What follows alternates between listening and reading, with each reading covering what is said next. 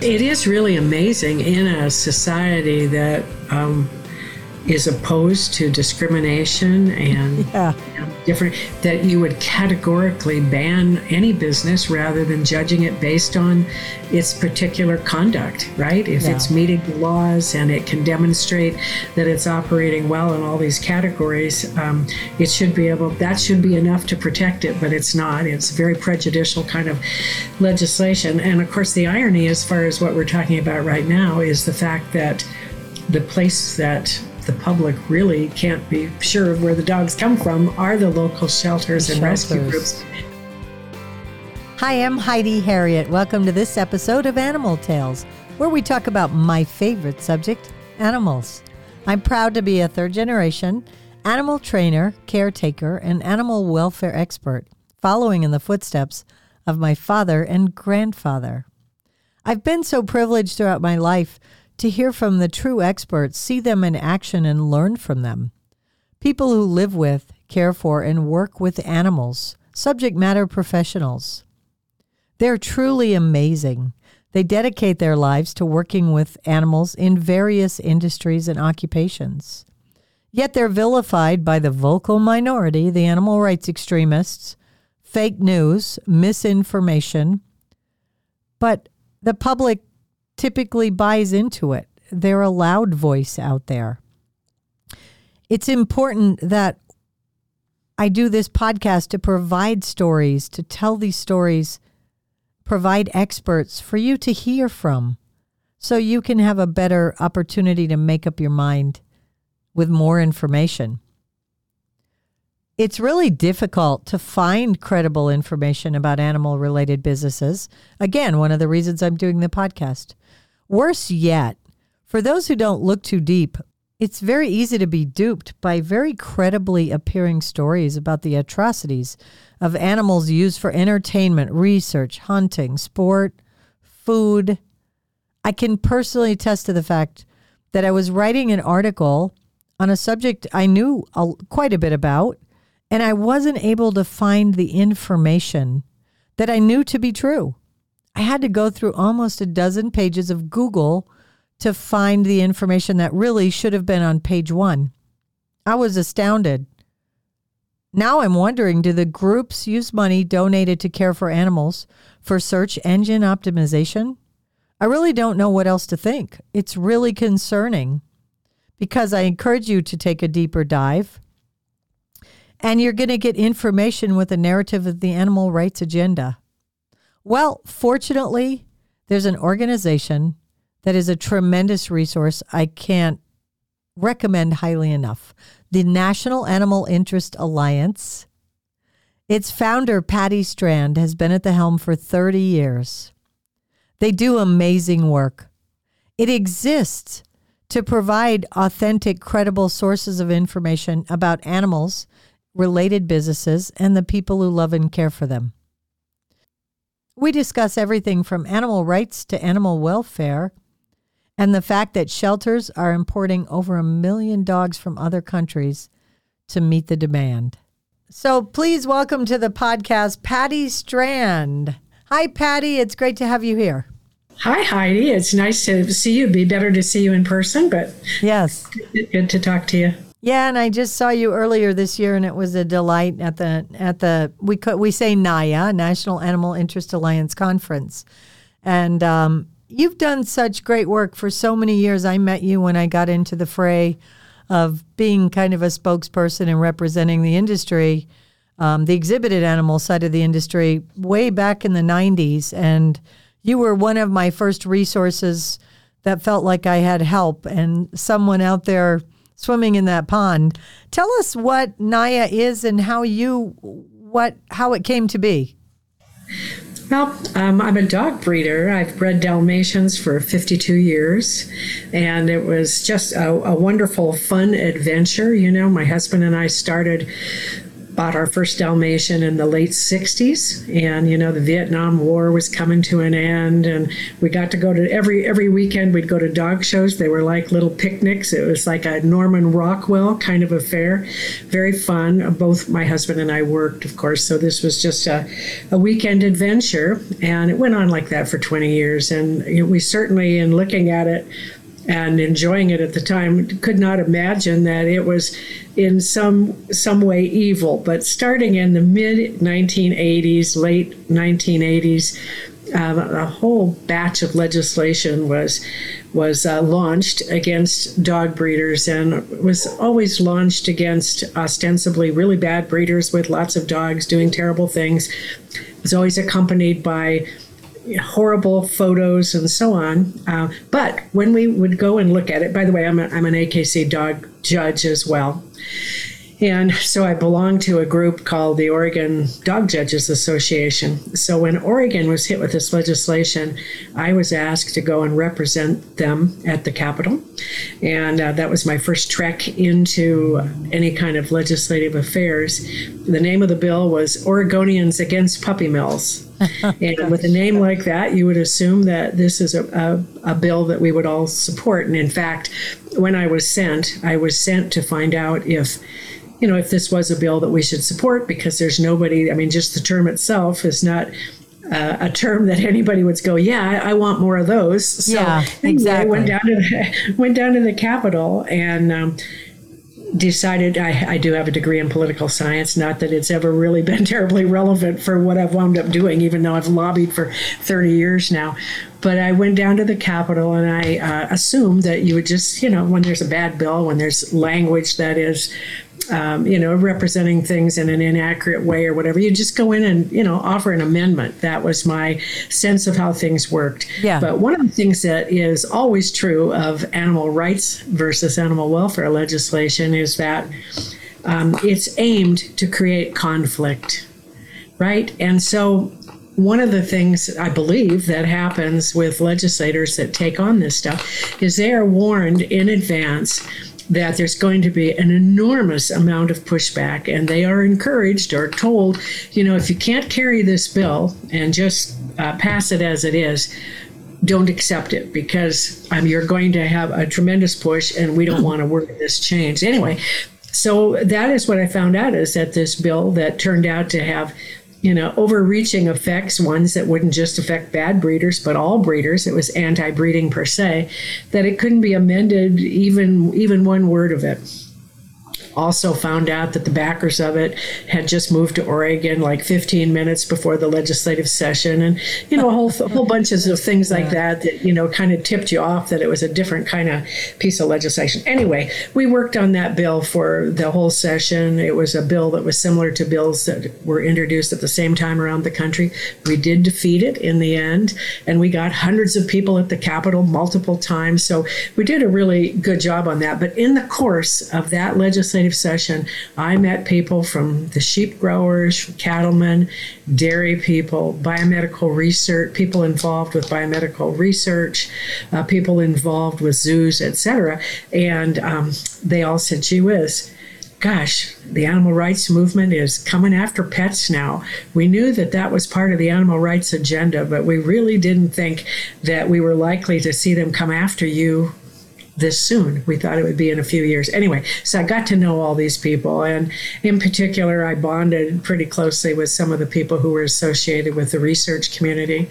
I met several people who were advocates for research because they were alive because of animal research, and chose to go out and speak on its behalf. But anyway, we as a result of that, I was asked to write some articles for one of the big national dog trade publications, because we were one of the only places in the country that beat this particular kind of legislation. So I did. I wrote a series of articles. I actually thought I would just write one, but it got such pushback from the animal rights movement that it spurred me to do a little bit more. Now, what happened as a result of this first article was that we all realized that I don't know how much you know about the purebred dog community, but every parent club for every breed has a rescue wing. So the Dalmatian Club of America has Dalmatian Club of America Rescue, Doberman Pinscher Club of America likewise. We had been doing rescue from the beginning of time. We didn't always call it rescue in the 70s. I'm not sure we had that name yet.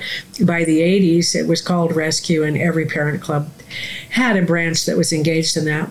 Well, what we found out was that groups such as PETA and other very extreme animal rights groups had become very involved in, had insinuated themselves into a great number of the rescue groups that were associated with purebred dogs. So I think, and this is just speculation on my part, but given how mild the article was, my first article that I wrote, given how mild it was, the reaction from the extremist groups was just incredibly bold, big, over the top. I'm quite sure that it's because they could see that there would be that they were going to be losing a lot of their support in the rescue groups that they had so carefully cultivated for so many years. Sure, yeah, that's just in retrospect. So. Yeah.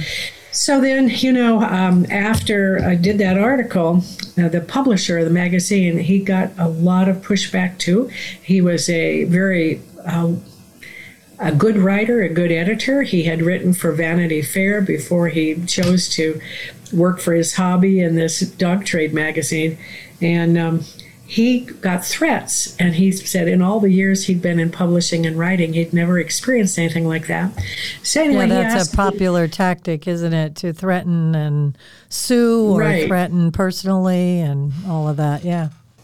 So I decided I'd do a little bit of research. I mean, by this time, I'm having met the people in research that told me that they knew of people who were hiding in their basement because the activists were so extreme. We're talking about fire bombings and, death threats, just, ad nauseum, just constantly under Patty, that I have to jump in here and say I saw that this summer with, or just recently, I guess, this spring, when they did that to the Supreme Court justices.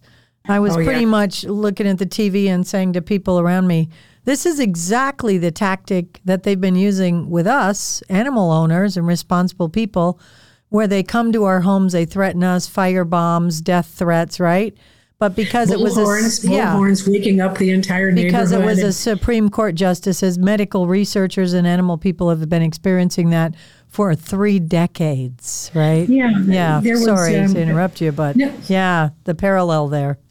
Yeah, there absolutely is. And I remember, in the 90s, thinking that we could utilize the decisions that had been granted to African Americans who had crosses burned in their front yards, very similar horrible intimidation practice. But somehow or another, this has not really been available to the research community.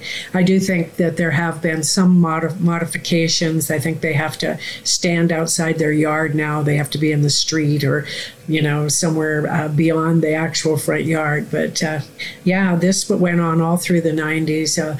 Bullhorns in the middle of the night and people tapping on your bedroom window. Yeah. And they're relentless. The thing is that you're dealing with true zealots here.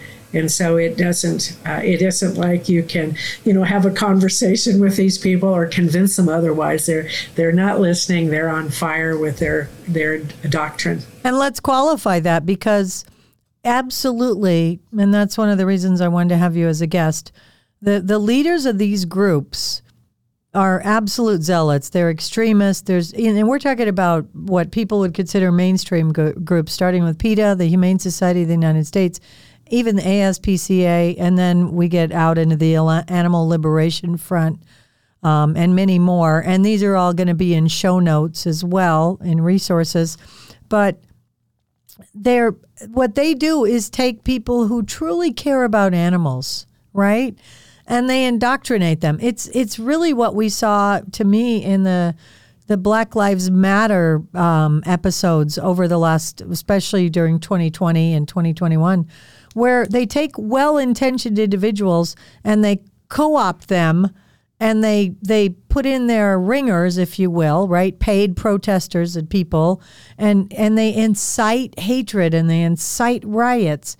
And again, looking at the TV the last couple of years, this is something we've experienced for decades. But I always say on this podcast, if you care about animals and you're looking to do something to help that, we're in line with that. We're on the same page. It's when you go to these extremist groups thinking you're helping animals. I want to help educate people that that's not where this is at. You don't go to those groups. You actually support National Animal Interest Alliance, the International Elephant Foundation, Homes for Animal Heroes, right? Those are the opportunities to help animals. Would you, no doubt, Naya is always providing that same message. Yeah, that's right. It's so interesting that you bring up Black Lives Matter because the tactics are nearly identical. Yes. And I think that it may have to do with the fact that both movements were founded by, they are Marxist movements, right? We know that the founder of the animal rights movement, or the philosopher who wrote Animal Liberation, was an avowed Marxist, and just so many of the tactics that push these movements, these anarchist movements along, are the same. They're very, very similar. So let's take that into what Naya, what you did with the National Animal Interest Alliance, what your, how you came to be in your very great diverse board is really amazing. Yeah, well, everybody that we associate with loves animals. We have the people who are the animal welfare experts. That's the irony, of course. But basically, we just realized there wasn't a voice for just average American, mainstream kind of Americans, the 94 to 96% of the population that believes in true animal welfare, which is the belief that animals should be treated responsibly and humanely. But there isn't, they don't equate animal use with animal abuse. And of course, that's the difference between, in terms of philosophy, between animal welfare and animal rights. So animal welfare, we believe in the interaction and celebrate the bond between humans and animals. And we recognize that we must be responsible caretakers and stewards. And this is the people, the animals that entertain, the pets, sport, and medical research and food, that we need to be responsible. Now explain versus the animal rights community. What makes up animal rights? Well, the philosophy is that any use of animals is inhumane, irresponsible, wrong, evil. I mean, it depends on how far into the movement you are. You talked a little bit ago about indoctrination. It very clearly, at some levels, operates like a cult. They sort of get people in the door with they love animals. They show them pictures of animals being tortured. We don't know who's doing the torturing. Somehow or another, they assign it to a particular community. This is what happens in agriculture, or this is what happens in dog breeding. And of course, the problem for all of us on our side of the fence is that we're dealing with human beings. And so no matter what enterprise we're talking about, there will be some black sheep out there. But what they are really good at doing is making that black sheep look like he represents the whole of the industry. And we are, we're pretty open-minded, we're pretty tolerant in terms of our acceptance of other points of view, certainly not of hurting animals, but other points of view regarding animal welfare and animal rights. We just oppose people who try to push their views on others by lies, by intimidation, by threats, or, terrorism, which is part of the animal rights movement. It's a continuum, right? So that's really the big deal. And I think that, the zealotry part of what the leaders are involved in is really big. I watch a guy on YouTube. He's a Princeton professor of political science of some repute, and he's done a number of books on Stalin. He's an expert on the Soviet Union and Stalin in particular. And he said one of the questions that they always get is, did the communists really believe in communism?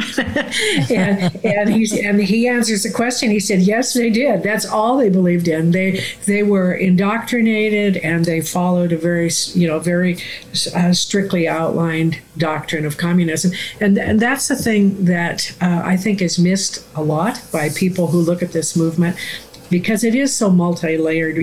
I think 90% of the people who are giving money, for instance, to some of these national animal rights groups really believe like you and I do. They love animals. They've got their dogs sleeping on the bed with them, right. And they're cooking special food for their pets, and they want to see animals and livestock and all these other venues treated well. They would be unhappy, disappointed. They would want to take action. But they would do it legally. They would do it through the processes that are available and above board and legal and so on. So 90% of the people who are donating money really believe like you and I, and 96% of the rest of the public. But the leadership is zealous. Yes. And they're very committed to the indoctrination and to probably a bigger worldview that has very little to do with animals, right? That's what people don't understand. That's the scary part, that there is a definite agenda, and it's not circus elephants, it's not carriage horses.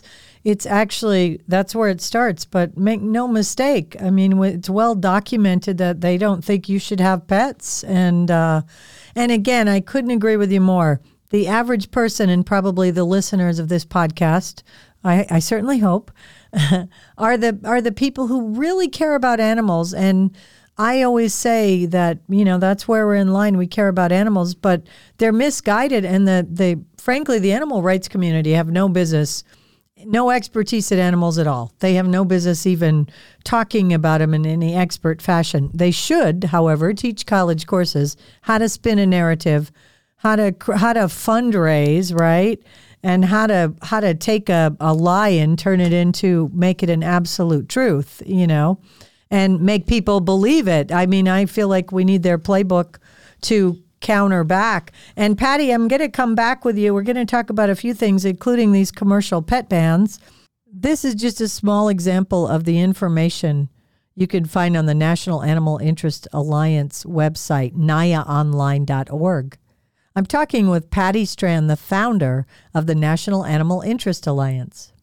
So once again, we're talking with Patty Strand, the president of the National Animal Interest Alliance, and having a very robust conversation about the difference between animal rights and animal welfare. And so important to distinguish that the majority of us are animal welfare advocates. We believe in celebrating the bond between humans and animals. We want animals in our lives. Maybe we enjoy sport with animals, maybe entertainment or just our pets, whatever it is. We believe in medical research as long as we do it properly and we do the best care and the best by these animals. In contrast, animal rights advocates and extremists, or animal rights activists, believe there should be no interaction between humans and animals, and talk about the utopian wild as though it actually exists. And the experts we've had on this program, veterinarians and behavioralists and such, have indicated that, in fact, it's managed by humans. So, Patty, I mentioned that I want to talk to you about these commercial pet bans, which is, again, they try to get us with legislation and lawsuits because it ties up our resources and our ability to respond. I equate it to putting brush fires all over and then figuring out where our side is going to send our fire trucks, and we're going to not, be able to handle some of these. I live in Pinellas County, Florida, and St. Petersburg enacted the ban that is now active in 5 states, I believe, where you cannot purchase a puppy or cat commercially, so at a pet store in these areas, in Pinellas County and some of these states, you can only purchase or pay for an animal from a shelter or rescue. It doesn't mean you can't go privately to a breeder, but it's certainly not encouraged. So we've put, and one of the most interesting thing I saw on this, Patty, was that because we don't know where these animals come from at these commercial sales shops, But yet the shelters are where we're pushing people, and we really don't know where those animals come from. So talk to us about that legislation, and then we'll talk a little bit more about the actual shelters. Yeah, that's a continuing campaign that the animal rights movement has, is to close down retail outlets for pets. And, if you go back 30, 35, 40 years, there might have been a basis for saying, we don't know where these animals come from, but we do know that many of them are not being bred in conditions that any of us would really support. So, and by the way, that's part of almost every one of the animal rights issues, is that historically things have really changed. Society has really changed over the last 30 or 40 years. Yes. I think the wealth of this country enables people the luxury to really think about these things, where if you're talking about things that happened in the 40s or 50s, people were still recovering from the war and just trying to put food on the table. And so these ideas weren't as sexy or as saleable. But what has happened, and the thing that really saddens me, is that the commercial pet industry itself has completely transformed itself in the last 20 to 25 years. And it's done so through a number of different pressures and processes and so on. But the difference between the commercial dog breeding industry today and even 20 years ago is night and day. Truly it is. And in addition to the changes that they've made themselves, USDA enacted a policy about 10 to 12 years ago, maybe not quite that long ago, I'd have to look it up, that for the first time enabled pet stores who buy from commercial breeders to know how well those people are doing according to their USDA records and inspections. Okay. So they began to publish their inspection reports online. And so starting about 10, 12 years ago, pet stores were able to assess whether or not the person they were dealing with 3 or 4 states away were conducting themselves according to the current laws. And that really made a big difference. That makes a difference all along the supply chain, because if pet stores don't want to buy your dogs right, because you have some demerits in your report, then you have to up your game or get out of it. So it actually is one of those things where economic pressures actually had a really big impact, and USDA allowing this to go online has made just a tremendous difference. And that's because breeders are licensed and regulated. They right? are licensed and people and don't seem regulated. to realize that. They just equate everything to a puppy mill, but there's actually regulations and licensing. Historically, USDA didn't publish these records. Historically, USDA they were always given the job, there were always laws passed, but they were not given the funding so that they could properly enforce anything regarding the Animal Welfare Act as far as dog breeding was concerned. So the changes that have occurred there in funding and putting the reports online and just various a lot of different rulemaking that has occurred has really improved that sector. So fast forward, since the zealots really don't care about animal welfare and improvements that may have been made in breeding, they have upped their game. One of the things that's lost on the public is that retail pet stores are about the only other brick and mortar source of dogs in a city other than the Humane Society. So the Humane Societies and shelters, some of them at least, many of them, have really seen the pet stores as sort of competition for the same customers. And then enter groups like the Humane Society of the United States coming forward, trying to make themselves look like they are virtuous and care more than anybody else, and also that they support the local humane societies, have created this campaign or have fostered this campaign. And I think there's been hundreds and hundreds of ordinances and bills now to close pet stores. In fact, there were over 400 last time I looked, and over 300 of the bans that have been passed were passed in cities there were 400 bans passed. A lot of them passed in little towns you've never heard of. But of those over 400, over 300 of them were in cities that had no pet store to begin with. Right. So this gives you an idea of the sophistication of the marketing. This is sort of a bandwagon kind of marketing campaign where they go city to city that doesn't have a pet store. And then when they go to a town that does have a pet store, they're able to say, well, we have X number of cities have already signed on to this. And it's, it's a pretty good hook, actually. We don't realize our rights are being taken away. We're being told we can't go to the local pet store, which is regulated. And by all means, if they're not doing a good job, put them out of business or prosecute them under current laws available. But just by virtue of the fact that they sell dogs or cats, we can't go there and buy them in these municipalities and at least five states, I believe it is now. We're told that we have to go to the shelter. I'm an animal trainer. I'm an expert in animal training. I'm a third generation.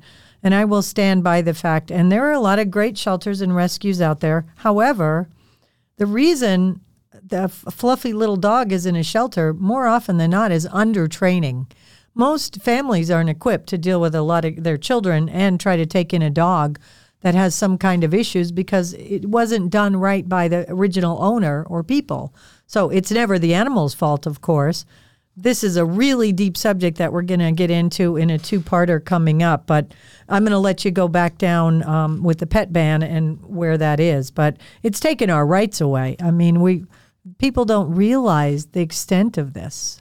The average person. It is really amazing in a society that is opposed to discrimination and different, that you would categorically ban any business rather than judging it based on its particular conduct, right? If it's meeting the laws and it can demonstrate that it's operating well in all these categories, that should be enough to protect it, but it's not. It's very prejudicial kind of legislation. And of course, the irony as far as what we're talking about right now is the fact that the place that the public really can't be sure of where the dogs come from are the local shelters and rescue groups that are moving dogs, starting with the end of dog overpopulation in much of the country at the end of the 90s.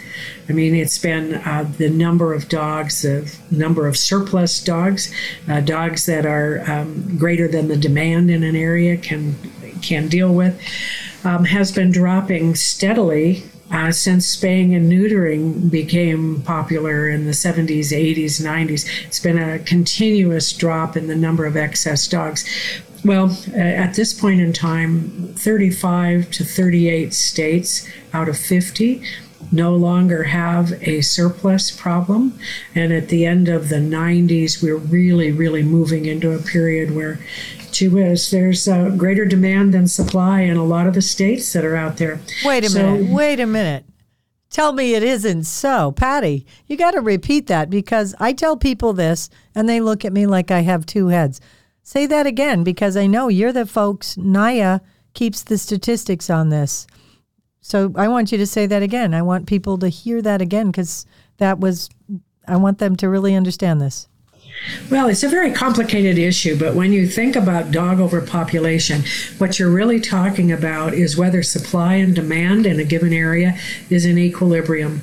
And if you go back to, pre-spay-neuter period and before that became a popular surgery for people and before people really learned to confine their dogs, you had great surpluses. You really did. You had thousands and thousands of animals being put to sleep everywhere. In my local area, in 1973, Portland, Oregon was about half the size it is now, and we were putting to sleep 18,000 dogs in Portland, Oregon alone. So it was a real issue. Yes. I think a matter of people moving from the farm to the city and not learning how to handle their dogs in that environment. I know when I grew up, I'm very old. I grew up in the 40s. I was a toddler running around, and most of my neighbors didn't have fences. We lived on a city street with sidewalks and trees and all of that, but the dogs just ran the neighborhood. So dogs, you had stray populations producing dogs, and you had Everybody and His Brother. I think there was a big feature article in the Sears catalog about encouraging people to get into breeding dogs. They could make their egg money or whatever. Right. So you had everybody and his brother breeding dogs plus stray dogs out there on the street. Too much information. I'm sorry I'm giving you too much here. But I want you to go back to that there aren't enough dogs to meet the demand. Yeah, what's happened is that we have, guess what? The public got the message. They understood there was an overpopulation problem. They began to spay their dogs. They began to confine their dogs. They began to train their dogs. They started to understand that just because they had an intact dog, they didn't need to breed it. And lo and behold, the number of dogs entering shelters began to decline just steadily. And by the end of the 1990s, many states were either in equilibrium, supply and demand was in balance, or there was a greater demand than supply. And the thing that really made the difference for different areas of the country was whether or not they had implemented reasonable animal control laws, maybe in the 70s, 80s, 90s, versus some of the states that were more rural, more agricultural, and didn't have those kinds of laws. And the way it breaks out today is about 35 to 38 states are either in equilibrium or have a greater demand than supply, leaving 12 to 15 states still with a surplus. And they are the states where rural agricultural kind of states. They're in the South mostly, well, I guess entirely at this point. And but all of them are getting better too. All of them, the number of dogs, excess dogs being produced in their areas are declining. But what happened then at the end of the 90s, you have a bit of a crisis among some of the big shelters that had plenty of dogs to adopt out to the public and a lot of opportunity to share with the public that they had dogs in need and therefore raise funds around the issue. They started to have shortages of dogs. And so something called humane relocation began. It started as a state-to-state kind of enterprise or city-to-city enterprise. Maybe a little town over in eastern Oregon didn't have a big enough population to have adopters available for the excess dogs they had, so they would send those dogs to a big city like Portland, Oregon in my case, where there's a lot of people to adopt dogs. And anyway, so it made some sense. It was not a bad thing if it was conducted responsibly, if you had people involved in the process that cared about treating the animals right and transport, not necessarily moving dogs to areas where they could be adopted if they had a history of aggression, right, that sort of thing. So it wasn't really a big problem. It was a problem solver. And it helped to continue to lower the number of dogs available, or excess dogs available. And where do we get dogs from now? And so now, fast forward, starting in the 2000s, we are importing dogs from overseas. And of course, that's another one of the ironies when we talk about pet stores having problems and wondering what their source of dogs is. Their source of dogs by law has to be regulated. The breeders have to be licensed. They have to be inspected. And we're getting dogs now from developing countries that don't have the health care, don't have the veterinary care. Maybe these dogs have never seen a veterinarian. Maybe there's no veterinarian whatsoever in their communities, and also from countries that have decided that it could be a very lucrative crop to raise for the United States. So we also have a lot of breeding farms developing throughout not only the developing world, but some of the old Soviet bloc countries and so on. And they send the dogs to the United States. I will tell you, CDC did a report on this. We have Center for Disease Control, right? Yeah, that's right. Yeah. We began to track this pretty heavily right about the beginning of this century, because we hadn't heard of this really before at all. And I had a couple veterinarians call me that had seen things that kind of worried them. One was a veterinary pathologist in Southern California, and she went in to adopt a dog. She was interested in a Labrador, and she just happened to look up on the wall and notice that the dog was from someplace in South Asia.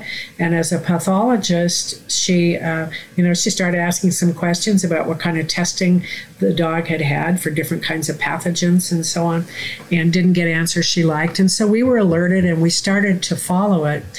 Well, by 2007, there was CDC did their first estimate on the number of dogs coming in, and at that time they said it was about 287,000 dogs. That was 2007. By the way, we were part of a front page article on USA Today back in 2003 on this subject. So we've definitely been deeply engaged in this for a long time. Fast forward to 2018, we have our group has introduced legislation called the Healthy Dog Importation Act, and it is a bill that simply requires that the dogs that come into the United States have proper vaccinations and proper health tests and be microchipped, basically all the same things that you would require if you're going to fly your dog state to state within the United States.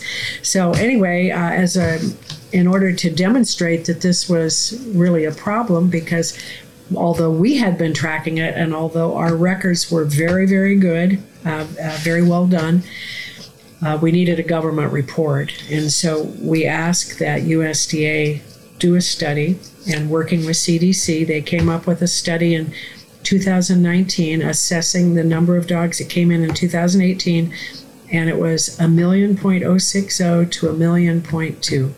And that's a staggering number, especially when you consider how loose our requirements are for dogs coming in the country, that you had dogs coming in with virtually no oversight. And cases of parvo and distemper, different types, strains we hadn't seen in this country, correct? That's and right. No rabies shots. Yeah. Some of those infectious diseases. But yes, we also had lethal diseases like rabies that we really haven't seen in dogs in this country, for decades. So, Patty, I'm going to stop you there because we've got so much to unpack here. I'm going to have you on again. I actually want to do a couple more sessions, podcasts about the shelter, because talk about the uncomfortable middle, which is a common theme on my podcast. Got the happy face, right, with the happy emoji or the care heart emoji, and then we've got the angry face or the tear. You and I both see these utilized for animal issues extremely, like we're so low, warm and fuzzy over here and we're really angry over here. I think the thinking face, right? The thoughtful, like be curious, be thoughtful, wonder why these things are going on, or be open to the information. I call that the uncomfortable middle. There's no better example of that than this shelter, I call the shelter myth. And so I want to wrap this up, but I'm definitely going to have you back. We've already talked about that. But I want to just run through my bullet list. Something you said that caught my attention is you went to tell legislators the real story, and you thought, well, when you were a young breeder and you knew this was a lie, well, we'll just tell them the truth, and surely they'll want to know that, right? And I've had the same experience. Amen, sister. I've been right there with you. And then also, they don't want better conditions. They don't want these animal rights groups. And again, we're talking about mainstream groups, the heads of these groups, not the people who really care about animals and who are misled, but they don't want bigger cages is the expression we use. They want empty cages. We cannot placate them. We cannot make them happy no matter what we do. So now they're legislating animals out of business. And I want to visit this with you. If we spay and neuter every animal and we're not allowed to sell dogs commercially, I think we could all do the math and figure out how long before we have no more pets. I don't understand why nobody's asking that question. And I also want to talk the next time about the 4,000 beagles and unpack that story a little bit. That's been a huge story in the summer of 2022. And lastly, all these co-opted names that the animal rights community claims now.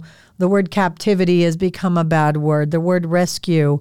These were not... Take over the language. Take over our language. And then come up with adopt, don't shop, and puppy mill, and those types of things. So all these are on my mind, and there's no better person to have this discussion with. So I totally appreciate your time. I'm just want to make sure we break this down into some edible bites. because there's a lot here for people to take in. It's, it's like they say people who go to Africa and stay a week come back and write a book. If they stay a month, they come back and write an article. And if they stay for 5 years, they don't talk about it at all. There's just too much. It's overwhelming. I love that. And there are so many levels and layers to this. I mean, then you bring up a lot of different topics that want to send me someplace else. I want to talk about this really big an anarchist movement and talk a little bit about the history and the development of the movement and how we got to where we are as far as the movement is today. So suffice to say, we appreciate true people who truly believe in animal care, but don't be misguided, and that's what my podcast is all about. So I think we've provided a lot of great information. Thank you for all you do with the National Animal Interest Alliance. Thank you. And we will unpack more of this, I promise you. So thank you, Patty Strand. Thank you, Heidi. Nice to see you again. Having you on. Great. I can't stress strongly enough what a great resource the National Animal Interest Alliance website is. And as I always say, go see for yourself, whether a zoo, a rodeo, circus, pet store, farm. Go see, talk to the people who actually care for animals. Be willing and open to hear what they're saying. Encourage your children to do the same. Our future with animals truly depends on it. I'm Heidi Harriet. I certainly hope you enjoyed this episode of Animal Tales. It's really important to me to provide this information, provide the other side of the story about these amazing people and their animals. I'd certainly love your feedback. You can email me, animaltalespodcast@gmail.com.